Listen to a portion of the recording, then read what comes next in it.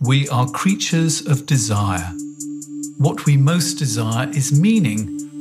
What makes us suffer most is a lack of meaning. The Meaningful Life with Andrew G. Marshall. Marital therapist, author, and communications trainer Andrew G. Marshall invites guests from all walks of life to discuss what makes life meaningful. Hello, I'm Andrew G. Marshall. Welcome to The Meaningful Life. We're available on Apple, Spotify, Podbean, Amazon Music, and wherever you find your podcasts. Don't be so needy. It's a message that we're often given by society, our partner, or perhaps it's something we heard from our parents. Sometimes the messaging is more subtle, and you can't quite put your finger on how, but you've taken on board the idea that you are too much. Today, we're going to explore the idea that it's fine to have needs. You just need to know what they are, articulate them clearly, and when someone doesn't say yes immediately, know how to negotiate effectively. My witness today on The Meaningful Life is Mara Glatzel. She is an intuitive coach, the host of a podcast called Needy, and the author of a new book called Needy: How to Advocate for Your Needs and Claim Your Sovereignty. Welcome, Mara. Your mantra is, you are human, you have needs, you're allowed to have needs, you're allowed to meet those needs, but you didn't always follow your own advice. Tell me about the fight you had with your partner 4 months after the birth of your first child. Yeah, what I found out after my daughter was born was that I didn't know anything about asking for what I needed. Before I had kids, I was able to meet my own needs pretty well by myself, in the periphery of my life, around the corners that I was caring for other people or doing things that, had me seem productive and successful. And after my daughter was born, I realized that in that moment, I needed other people and I needed to learn how to communicate those needs to the people around me.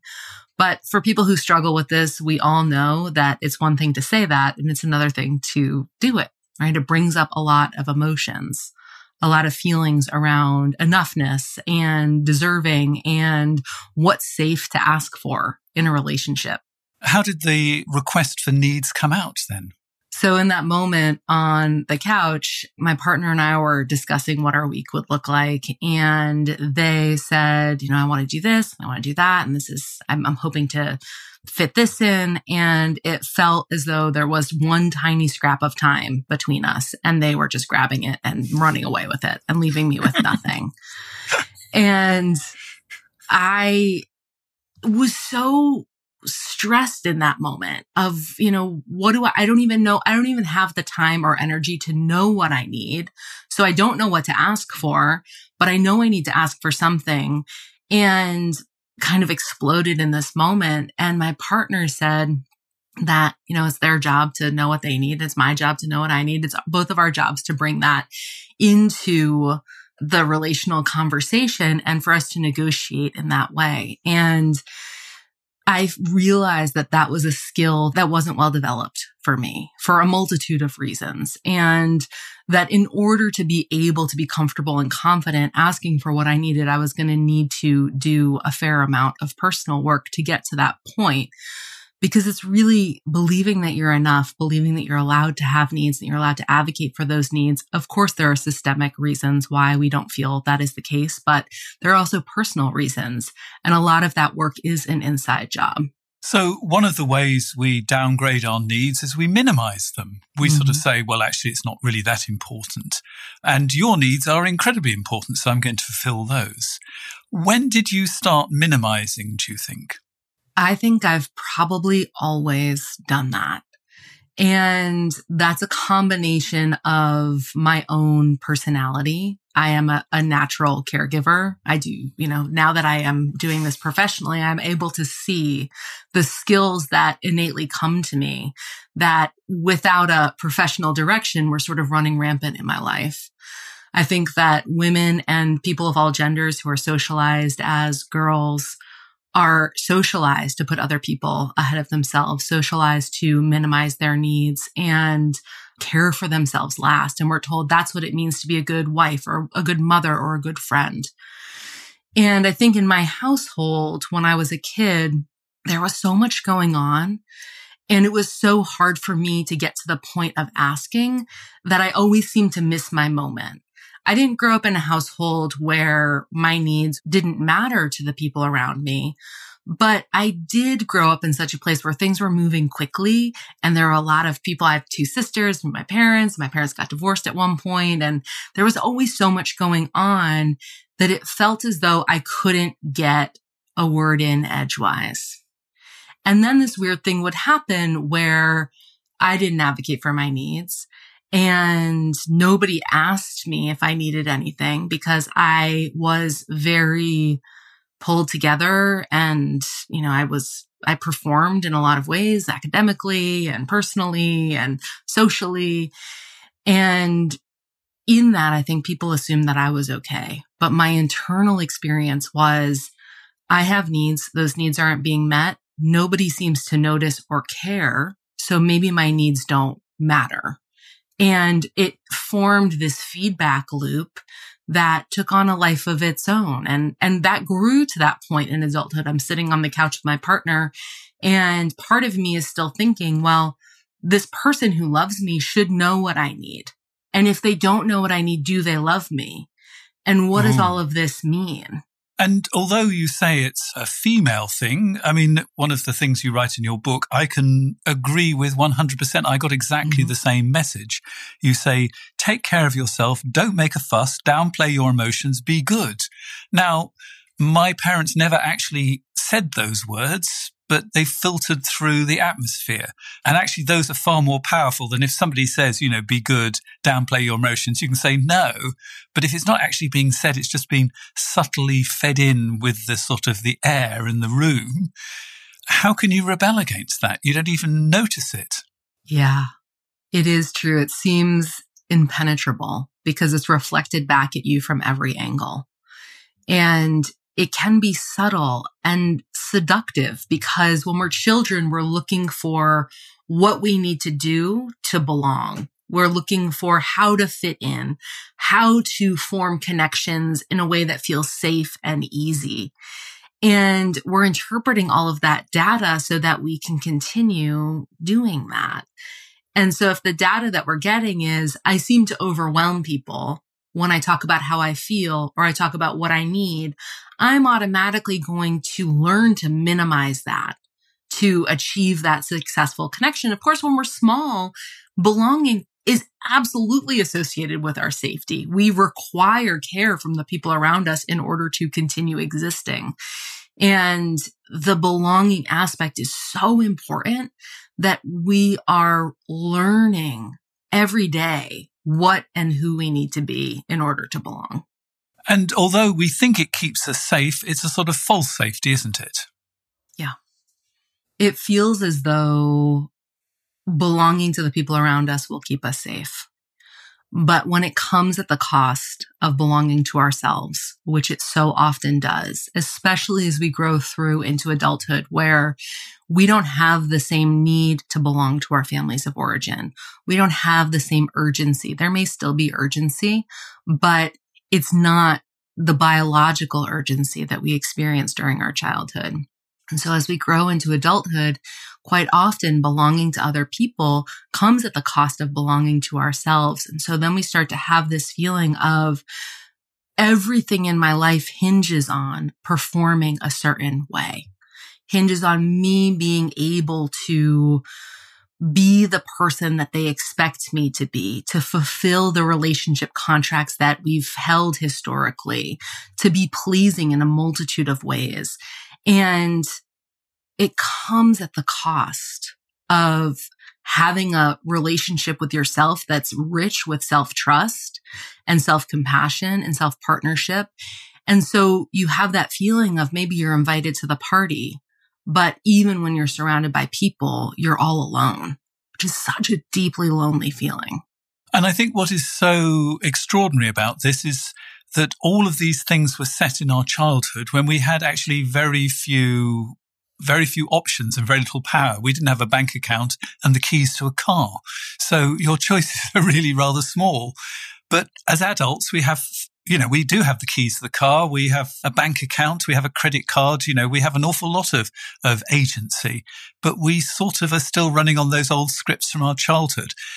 So how do you get rid of the old childhood script and begin to say, actually, I've got more agency in the world? I think that this is a process of unlearning some of the things that we carry that no longer serve us or maybe never served us, and learning new ways to connect with the world around us. And so it's this tandem process of realizing, oh, wow, that doesn't work. And when I say realizing that doesn't work, usually you see that in, I'm feeling extremely resentful. I'm feeling really angry. I'm having an out of proportion response to something.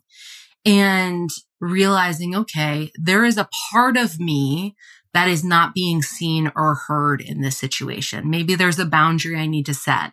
Maybe there's something that I need that's not being met. And starting to follow your own clues to get curious. And a lot of times, the stories that I love, Brene Brown has this prompt that I always butcher, which is something akin to, what is the story that I'm telling myself right now? And many of these stories are historical in nature. So that's another thing to look out for.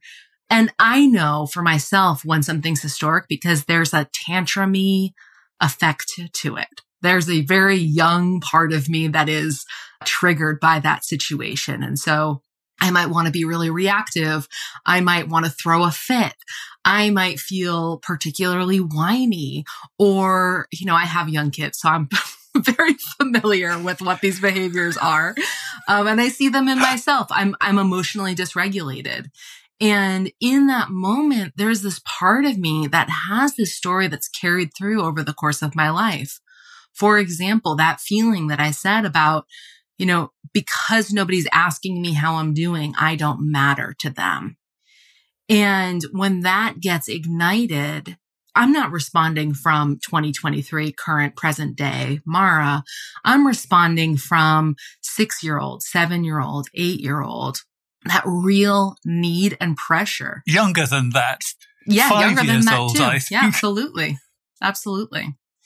And so really starting to notice that the way that we react when we have those big reactions, that there's something there for us. And I like to approach this with a lot of curiosity.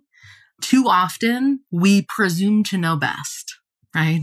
We think we know everything. Maybe we've done a lot of therapy, or we've read a bunch of self-help books, or we've done a lot of self-inquiry. And being in relationship with yourself means being open to being surprised by yourself. We think about this as a relationship with somebody else. We don't always presume to know exactly what they're going to say or how they're going to feel. And so being open to relating with yourself and being curious about what you carry, how it impacts you, what you might be ready, able, and willing to do differently, and following your own lead instead of a prescribed path towards, 10 steps to growing up or getting your needs met or whatever the case may be. And I think you're right that it is useful to try and approach this from a different sort of kind of avenue in.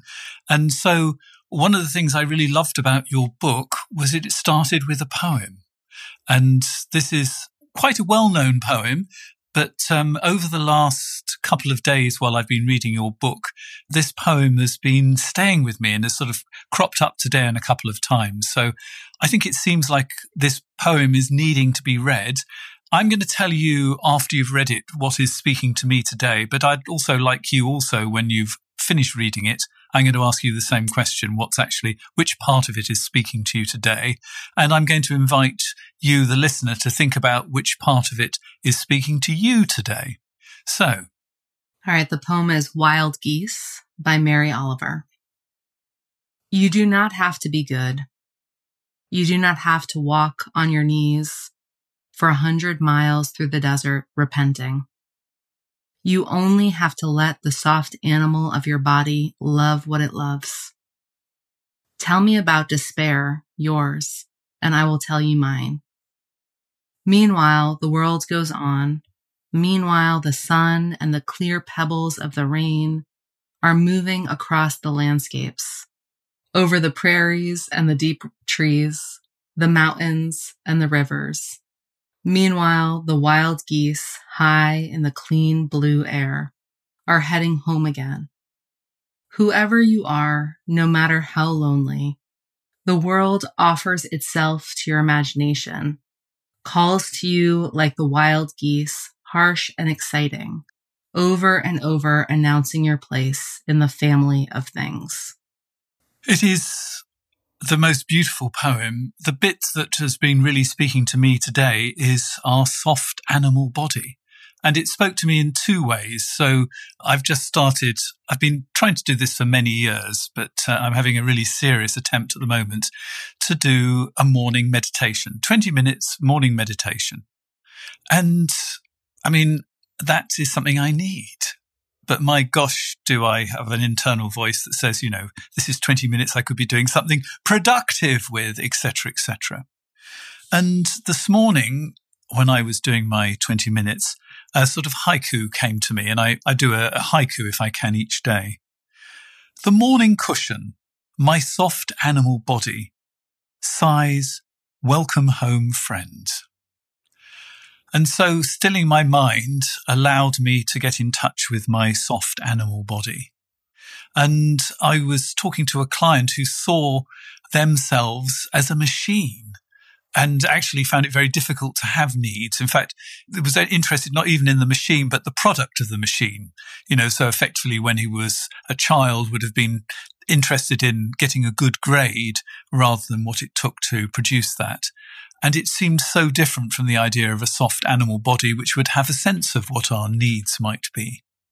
So that's what spoke to me in that poem. What spoke to you today when you read it, Mara? I too love the idea of the soft animal body. But what is speaking to me today is the very end of the poem, that each and every one of us innately belongs to the family of things. And this is an idea that I find empowering and comforting at the same time. And I have the absolute luxury to live where Mary Oliver lived and wrote many of her poems. And I spend a lot of time outside here walking my dog and thinking about these things. And that when we feel lonely, when we're not sure how we relate to the humans around us, or if we relate to the humans around us, that we belong innately to the family of things, and that we have more in common with the natural world around us than we do any of our machines, our devices, that we ebb and flow like the tide, that we wax and wane like the moon, that we cycle through seasons. And as a person who struggled with perfectionism and control for much of my life, I really have to make a point every day to remind myself that I am not intended to be the same day in and day out. I'm not intended to be voraciously productive 24/7, 365 days a year. And this poem really reminds me of that. And in a sense, if you belong, then so do your needs belong, don't they? Mm-hmm. You don't see the flowers apologizing for how much they need to be watered. It's just, they need what they need in kind of a point blank sort of way. There's a lot to learn there. So when you started on this journey to accept your needs, what did you do? I fought it out a lot with myself. Really again and again getting curious. This cycle. I have needs. Nobody cares. Do I really have needs? Do my needs matter? I just brought everything up to question. Is that true? Do I know for sure that that is true? And by and large, the answers were no. but it still felt so dangerous to test some of those theories, particularly in my biggest relationships, which so many of my clients come to me and say the same thing, that the person that is the hardest to ask is the person with whom they are the most closely connected. And that feeling of, coming to my partner and asking or kind of falling apart, that the stakes are so high. And yet also we yearn to be known in those partnerships and just that push and pull that happens there. But what I found for myself is that wasn't the appropriate place to start the work. Right. That the work had to start a lot earlier.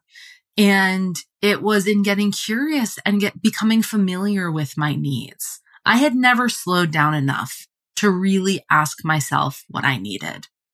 And so the work became, what do I need? What do I need? What do I need? Asking myself, turning towards myself, familiarizing myself with my own needs so that then I could begin the conversation of asking for what I needed. Because what I suggested to my client today, and I would suggest it to everybody, is to keep a needs diary. And so the idea is you record the time, what the trigger was and what the need was. So, that you looked out the window, it was sunny and the need was to go out and enjoy the sunshine. Or, it might be something incredibly simple. It was 1:00 and the need was for food, but you're actually aware of your needs and how you respond to them. And you'd be amazed at how many needs you're going to have. Yeah, and I would expand on that a little bit. When you're keeping that journal, sometimes you're going to encounter needs that you do not have the capacity to meet. So you might feel overwhelmed by the presence of an unrequited need.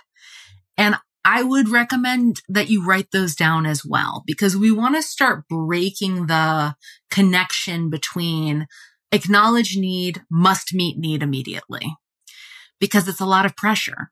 And sometimes because of life circumstance or energetic capacity or that particular moment, our needs are not able to be met. And so how can we acknowledge our needs and kind of hold them safe and warm for ourselves, even if it is not possible for that need to be met in the moment? Because that connection, just the urgency of that we are allowed to, Mary Oliver says, we're allowed to slow down.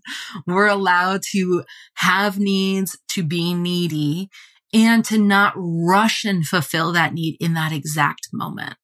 But what if these needs feel shameful? They will.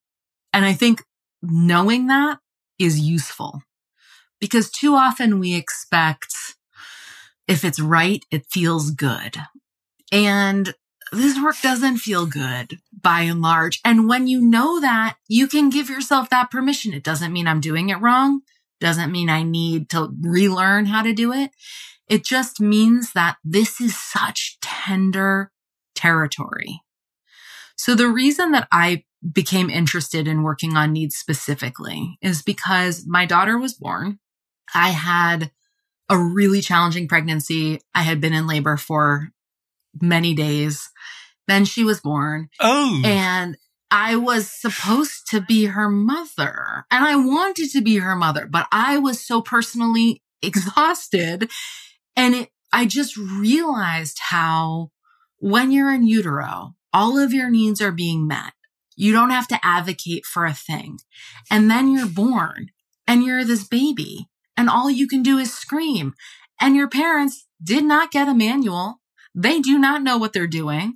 They're trying to figure it out. You're trying to figure it out. It's kind of a mess. And we begin to encode on such a subtle level, people responding to our needs that early, the face of our caregiver, which may have nothing to do with us. They may have financial stressors, mental health struggles. Postpartum mood issues, all of those things. And they're responding to us. And even in that subtle baby way, we're beginning to notice when I cry this way, my parent seems angry, right? And it just grows from there. So when you're thinking about doing this work and it brings up shame and it brings up grief, because it does bring up grief profoundly, being so gentle with yourself and anticipating this is deep work. It may seem shallow sometimes, right? It may seem like I'm getting dressed or I'm feeding myself a certain thing for breakfast, but it is deep work, allowing yourself to be known, approving of yourself and accepting yourself, even in the things you might not wish were seen by others. And so when those feelings come up, instead of judging yourself or shutting down, you might get curious and say, what do I need when I feel ashamed? What grounds me? Now, when you actually began to know what you needed, you then have to start advocating for it or asking for it. And my suspicion is if you've been used to running around after other people, they're going to rather miss that. There might be a bit of sort of kickback on this new articulate, assertive Amara. Was this new personality greeted with open arms? No. And some relationships, frankly, didn't survive it. And I think it is important to say that too. It was heartbreaking. It is heartbreaking. But what I found was when I started showing up as I truly am, and when I started asking for what I needed, there were some people that I realized were only in it for their needs. They weren't interested in actually knowing me, or they liked the version of myself that I had been showing up as, and I could no longer do that for them. But by and large, the relationships found their footing. It's kind of like you're in a boat, you throw something out, it rocks for a little bit, but then it comes to equilibrium. And what I found really useful for myself, and I recommend this to all of my clients, is to talk about talking about it. So I started an experiment where I was no longer going to assume or read the room or rush to meet somebody else's need unless it was explicitly expressed to me.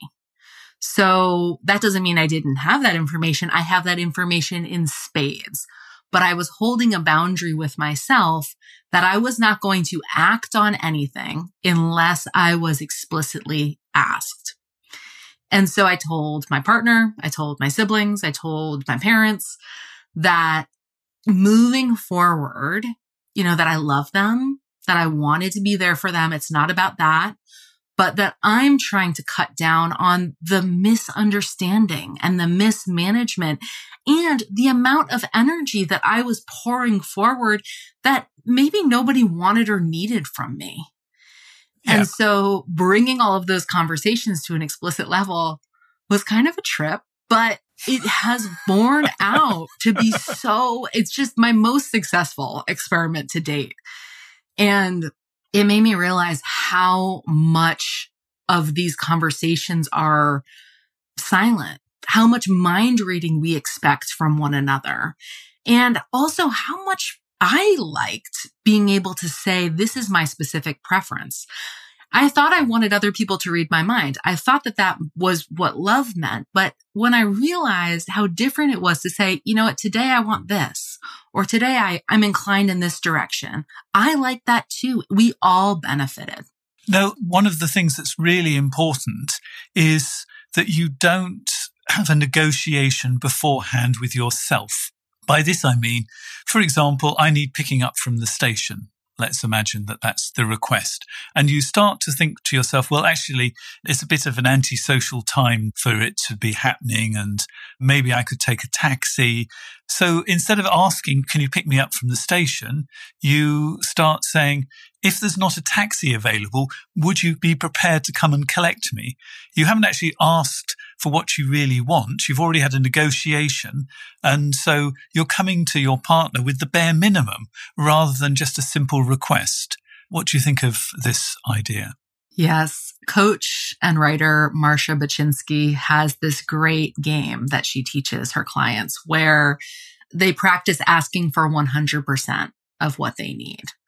Because the idea being that when you come together, many of us are internally taking what we need and slicing it up into pieces and thinking about, oh, well, less of what do I need and what do I want and more of what do I think I'm going to get? What do I think the other person wants to give me? And so maybe we've taken 100% of what we need and we've brought it down to 21%. And then it's a negotiation, right? So then you come into the conversation and you say, okay, well, yes, I can do this, or no, I can't do this. And because you've already come down so far, you might leave with 10% of what you actually wanted. And so the game that she puts forth, and I like to play this myself, and I like to encourage my clients to play it, is to practice asking for 100% of what you need. And again, I like to set this up in advance, talking about it.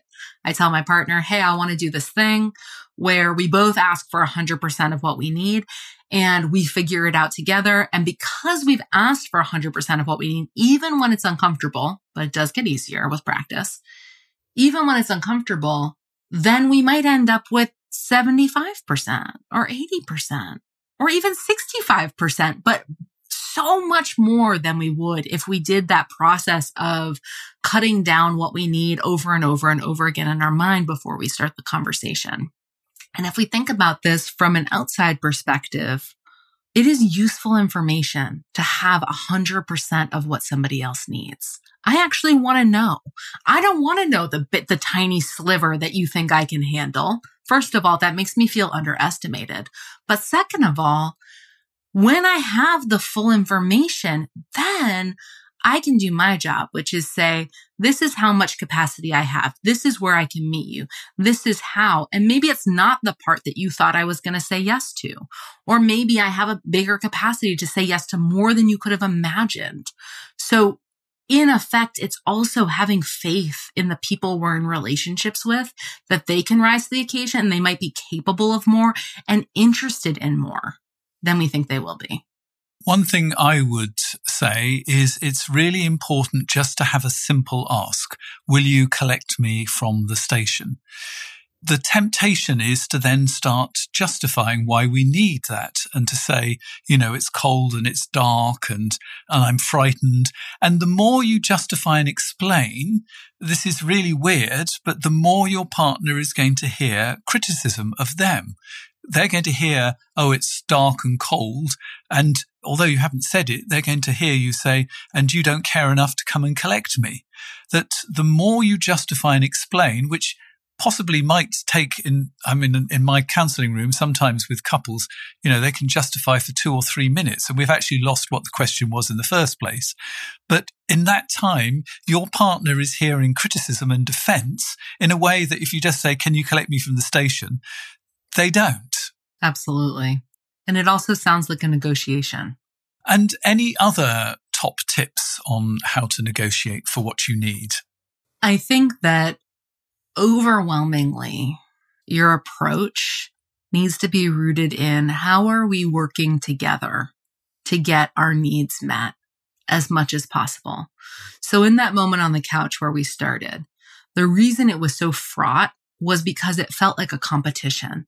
There is this small scrap of time and energy between us, and you are grabbing it and leaving me with nothing. Whereas if and when we are able to relate to that scrap as a unit and say, we acknowledge that we have this 4-week-old baby and there is not a lot of time and not a lot of energy between us. And what can we do? How can we best utilize our minimal shared resources so that we both can have our needs met? And maybe that is going to look different than we ever thought it would look. Or maybe it challenges ideas of what that will be like.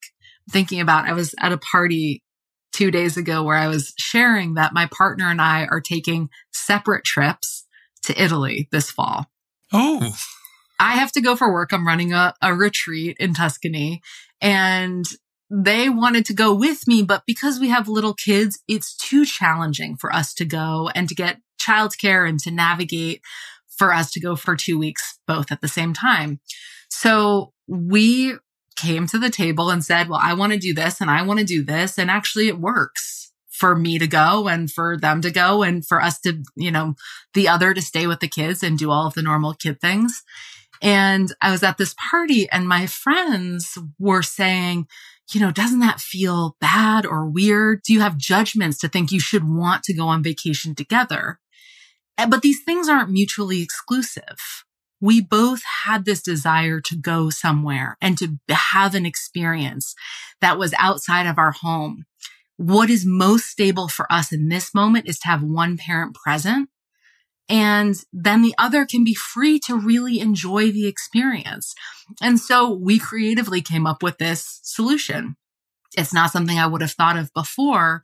But again, when we can operate from that perspective of we're in this together, how can we both have our needs met as much as possible? And maybe it looks different than we thought it would, but who cares? It doesn't matter. And I think what you're demonstrating is how important it is to go into those negotiations with no preconceptions. Mm-hmm. If you've come up with a solution like this and you say, let's do this, that's very different from you and your partner coming up with it together. So you're both invested in it rather than one person trying to sell it to the other person. So I really love that. What do you do when you get a no? Because you are going to get a no, aren't you? Yeah, no's are inevitable. So when we think about these conversations, it is important to have an understanding of what's happening. So your job is to ask for what you need. The other person's job is to determine whether or not they have the capacity to meet you in that need. And if not this, then what? Or if not this, then how? That's their job. It is your job to tolerate their response. And in tolerating their response, it is also your job to manage any of the stories that you're telling yourself, because that response is not necessarily a referendum on your need, which it feels like that oftentimes. If they say no, it means my need was bad, or I shouldn't have asked, or I should have needed something else that was more convenient. But when we begin to work ourselves into the groove of, I have an ask, this is what it is, they are responsible for whether or not they have the capacity to meet you. And they may offer some alternatives, and you get to determine whether or not that's acceptable to you. But ultimately, the need is your responsibility. So when you get a no, I recommend working on, and this is a practice, not taking that no personally, not making that mean. And you might even do, this is a great journaling prompt. They said no. What's coming up for me right now? What stories am I telling myself? And once you sit with that piece, getting curious and creative about how else to meet that need. And my clients often say, well, that need is a partner need. I can't meet that need without that person. But is that true? Is it totally true? Might it look different than you thought it would look? So the question I'm looking at for myself is, you said no, what now? Is there someone else I could hook up with to meet that need, right? So for example, I love a ton of things my partner doesn't love. And there are other people in my life that I do those things with, like watch Vanderpump Rules or, these sorts of things that my partner's not interested in. I have people that I do that with. Maybe there's something that I want from them, but they're not available for at this time. Maybe they're in a grief season, or they're struggling themselves, or they're busy with something. And I get to decide how to tend to that need by myself, with somebody else, in a multitude of ways. So my need doesn't live or die with their answer.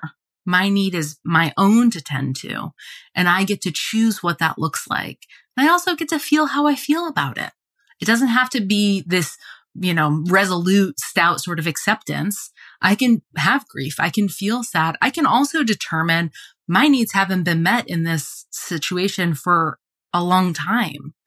And maybe that means something to me. And I might want to take action to either have a higher level conversation or to leave that relationship. But again, really taking that responsibility for your needs and for tending to those needs has to come at the core of that. So we're going to take a break, and then we're going to come back with a listener's letter. The Meaningful Life with Andrew G. Marshall. Please follow us on Twitter, like us on Facebook, and visit our website, andrewgmarshall.com/podcast, where you can join our supporters club and unlock bonus material and other benefits.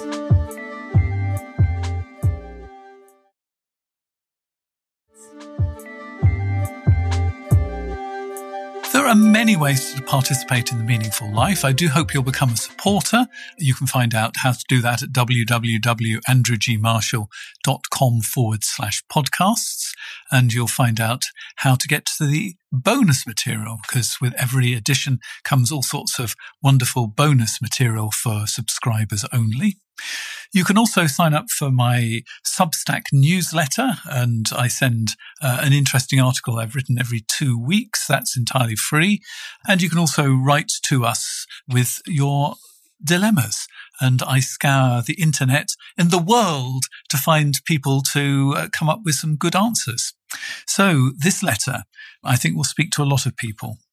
We never discuss my husband's affair, which hasn't even been acknowledged as an affair, nor is there any inclination to do so, which I understand from my partner's perspective. However, this has left me feeling alone, unable to explain why I'm really upset at times. It's as if everything is being quietly dropped. In addition, there has been no apology or 1 ounce of remorse, probably because that would be an omission in and of itself. I'm afraid to say anything because raising it would induce so much shame and guilt in my partner, they would probably not be able to deal with it. Past experience tells me this. So I just carry on, and I don't even say anything in our marriage counselling. On top of that, there is very little intimacy, and sex is off the table, so I immediately think something is wrong with me, which only adds to my anxiety and sexual jealousy too. I literally can't escape the affair, and although things are much better between my partner and I am still very angry and upset. I often think, what did I ever do to deserve this? Myra, what are your thoughts? I first want to acknowledge how heartbreaking it is to have something of such personal magnitude that you feel as though you can't talk about in your relationship. And I have questions about whether or not a conversation might be possible. But where I want to begin is with you and what you need. Shockingly, I'm sure. And as I read this question for the first time, I was thinking about you're angry, you're experiencing grief, you're experiencing these powerful feelings. And what do you need in those moments? Because maybe what you want is an apology, is an acknowledgement, is comfort or reassurance from your partner. But in the absence of that, what is available to you? And I would recommend that during this time, you bring your focus to what you need, what makes you feel loved and cared for and appreciated, all of those ways that you might wish to be met in your relationship, and begin to think about how you're feeding that in your relationship with yourself. Because when I got to that last question of what did I do to deserve this, or did I do anything to deserve this, I wanted to rush in and say, no. But I know from personal experience that there can be this imbalance that happens when we're in relationship, where we're looking outward for everything that feeds us and lights us up. And so our relationship with ourselves can starve in relationship with other people, because we're expecting my needs are supposed to be met here, that we completely overlook what we might be able to offer ourselves. And we can offer ourselves so much. And so beginning with that, beginning with caring for yourself when you're feeling angry. What do you need? What would feel good? Do you want to go somewhere and scream? Do you want to write about it? Do you want to talk to somebody else that, maybe outside of couples counseling, a therapist unto yourself or a friend? Finding ways to create portals for that support and that tending that you can have independent of the status of your relationship in the moment. And what really struck me is that our correspondent is much more in tune with what her husband wants than what she wants. He wants that the affair isn't acknowledged. He wants not to feel shame. He wants to have little or no intimacy. So we're getting a very clear idea of what he wants, but we're only sort of getting what she wants in sort of absence. We're having to sort of guess it, don't we? Mm-hmm. Well, and I imagine that reflects her vision, right? Her experience over perhaps a long period of time in their relationship. That experience, she says in there somewhere, experience has taught me that my needs aren't going to matter. But that too is an inside job. And whether or not your needs matter to you is of utmost importance. And I think this probably goes back a long way. I think in the same way that you started scanning the room to try and make everybody else happy when you were a kid, I suspect our correspondent has been doing this for a long time. And I think that actually helps to understand that, because it sort of minimizes a little bit the anger that's specifically directed at your partner and actually spans it out a little bit more. And the solution is actually spanned out a bit more, because actually if you begin to start advocating for your needs with your mother or your siblings and at work, it becomes a bit of a rolling stone. It gets easier and easier as it goes down the hill to start advocating in your couple relationship as well. And as you're saying, you can actually get some of your needs met yourself. Yeah. And sometimes if you ask for positive things, you say, actually, I need to be held. If you just ask, I need to be held without the justifying, I need to be held because you've rejected me so much recently that I really need to be held, you can begin to see you're not likely to get a hug. But if you say, at this moment, I'm feeling really down and I need to be held, that might be something that could be done. And I have to say, if it can't be done, what are you doing in this relationship? It's a very brutal thing to say, but I sort of feel the need to say it. I'm sorry. Yeah. As you were talking, something that I was thinking about too is who is in your corner? Just you, right? Who can surround you, and those feelings of there's something in me that is unlovable or is undesirable or unwanted, that is so painful to carry. And we can look to that one person to give us what we need in that regard. And we might overlook a community of friends who feel that way about us, or even just one person or a coworker that a relationship could be fostered with, or a sibling. That there may be people in your life who see you not exactly in the same way that you want to be seen in a romantic sense, but see how much you give, see how wonderful you are. And so what would it be like to spend time with those people and having that fed in you so that it feels more real and more whole? A lot of times when we struggle to ask for what we need in our relationships, because we're approaching it from that place of, I don't deserve to have my needs met. I need to better myself in order to better deserve my needs being met. But that's not the case. And so whether that's people in real life or people that, you can read books of or listen to podcasts of or surround yourself with in your social media fields, but bolstering that part of you that says who you are right now is perfectly enough, and you deserve to have needs, and you're allowed to ask for those needs to be met. You are one half of that relationship, and you're not a foregone conclusion, and that you matter. And I think one person you can speak to about these needs is your marriage counselor. I really do think you can say to your marriage counselor, I'm feeling at the moment in this room that my needs are not being met. Now, just saying that, she's or he is probably going to say, and what are your needs in this room at this moment? And I think you need to be ready to answer that. So you know what your needs are in this room. So in this room, I would like not to be interrupted. Or in this room, I would like to be able to talk about what's making me angry at the moment. Or whatever it is. And it could be you could negotiate about the fact that you are allowed to discuss the affair in your marriage counselling. This is a safe space. There's somebody there to hold the boundaries. You don't have to worry about your partner's shame. That is his responsibility and the marriage counsellor's responsibility to support him and help him. It's not your responsibility. And this is a place where you can put that to one side. So I would like to feel that inside your marriage counselling space, this is somewhere where your needs can be heard. Now, I don't know if they can be met, but they can certainly be heard.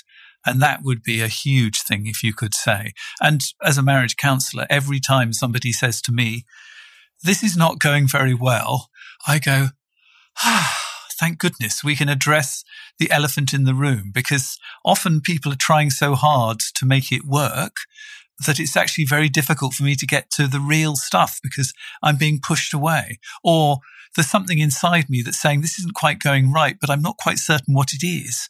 And for somebody to say this isn't working for me, you know, that is one of my golden moments. You think that we're going to be not like being challenged, but it's actually golden because number one, we can reset. Number two, we learn something. And number three, it's really wonderful when our clients express their needs. So I hope that was helpful, and I hope it's given you lots to think about. So we're coming towards, unfortunately, the end of the main body of the podcast. I'll tell people in a moment what we're going to be discussing in a moment, but it's a real juicy topic. But before we leave the main podcast as a witness on the meaningful life, I have to ask you, what makes your life meaningful? Right now, contributing to my local community in ways that I feel creatively lit up about, and that excite me. So if you'd like to find out more about our next topic, which is raising needy children, when I thought of that idea, I just immediately crumpled inside. I thought, oh gosh, that sounds terrible.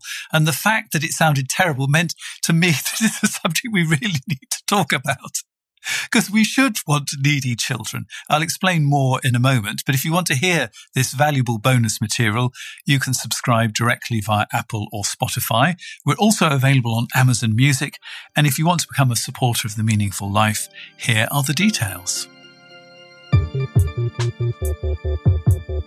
You've been listening to The Meaningful Life with Andrew G. Marshall. You can follow Andrew on Twitter, like him on Facebook, and please leave a review wherever you consume your podcasts. Making, editing, and distributing The Meaningful Life comes with substantial costs, and we'd like to ask for your help.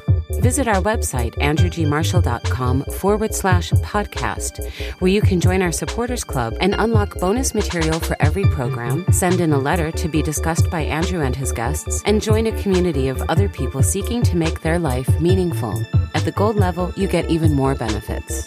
Production of The Meaningful Life with Andrew G. Marshall is by Michael Dooney. Social media by Madeleine Healy. Sound engineering and theme tune by Sebastian de la Luz Mendoza. And I'm Susie Colick. Please tell your friends and spread the word. Thank you.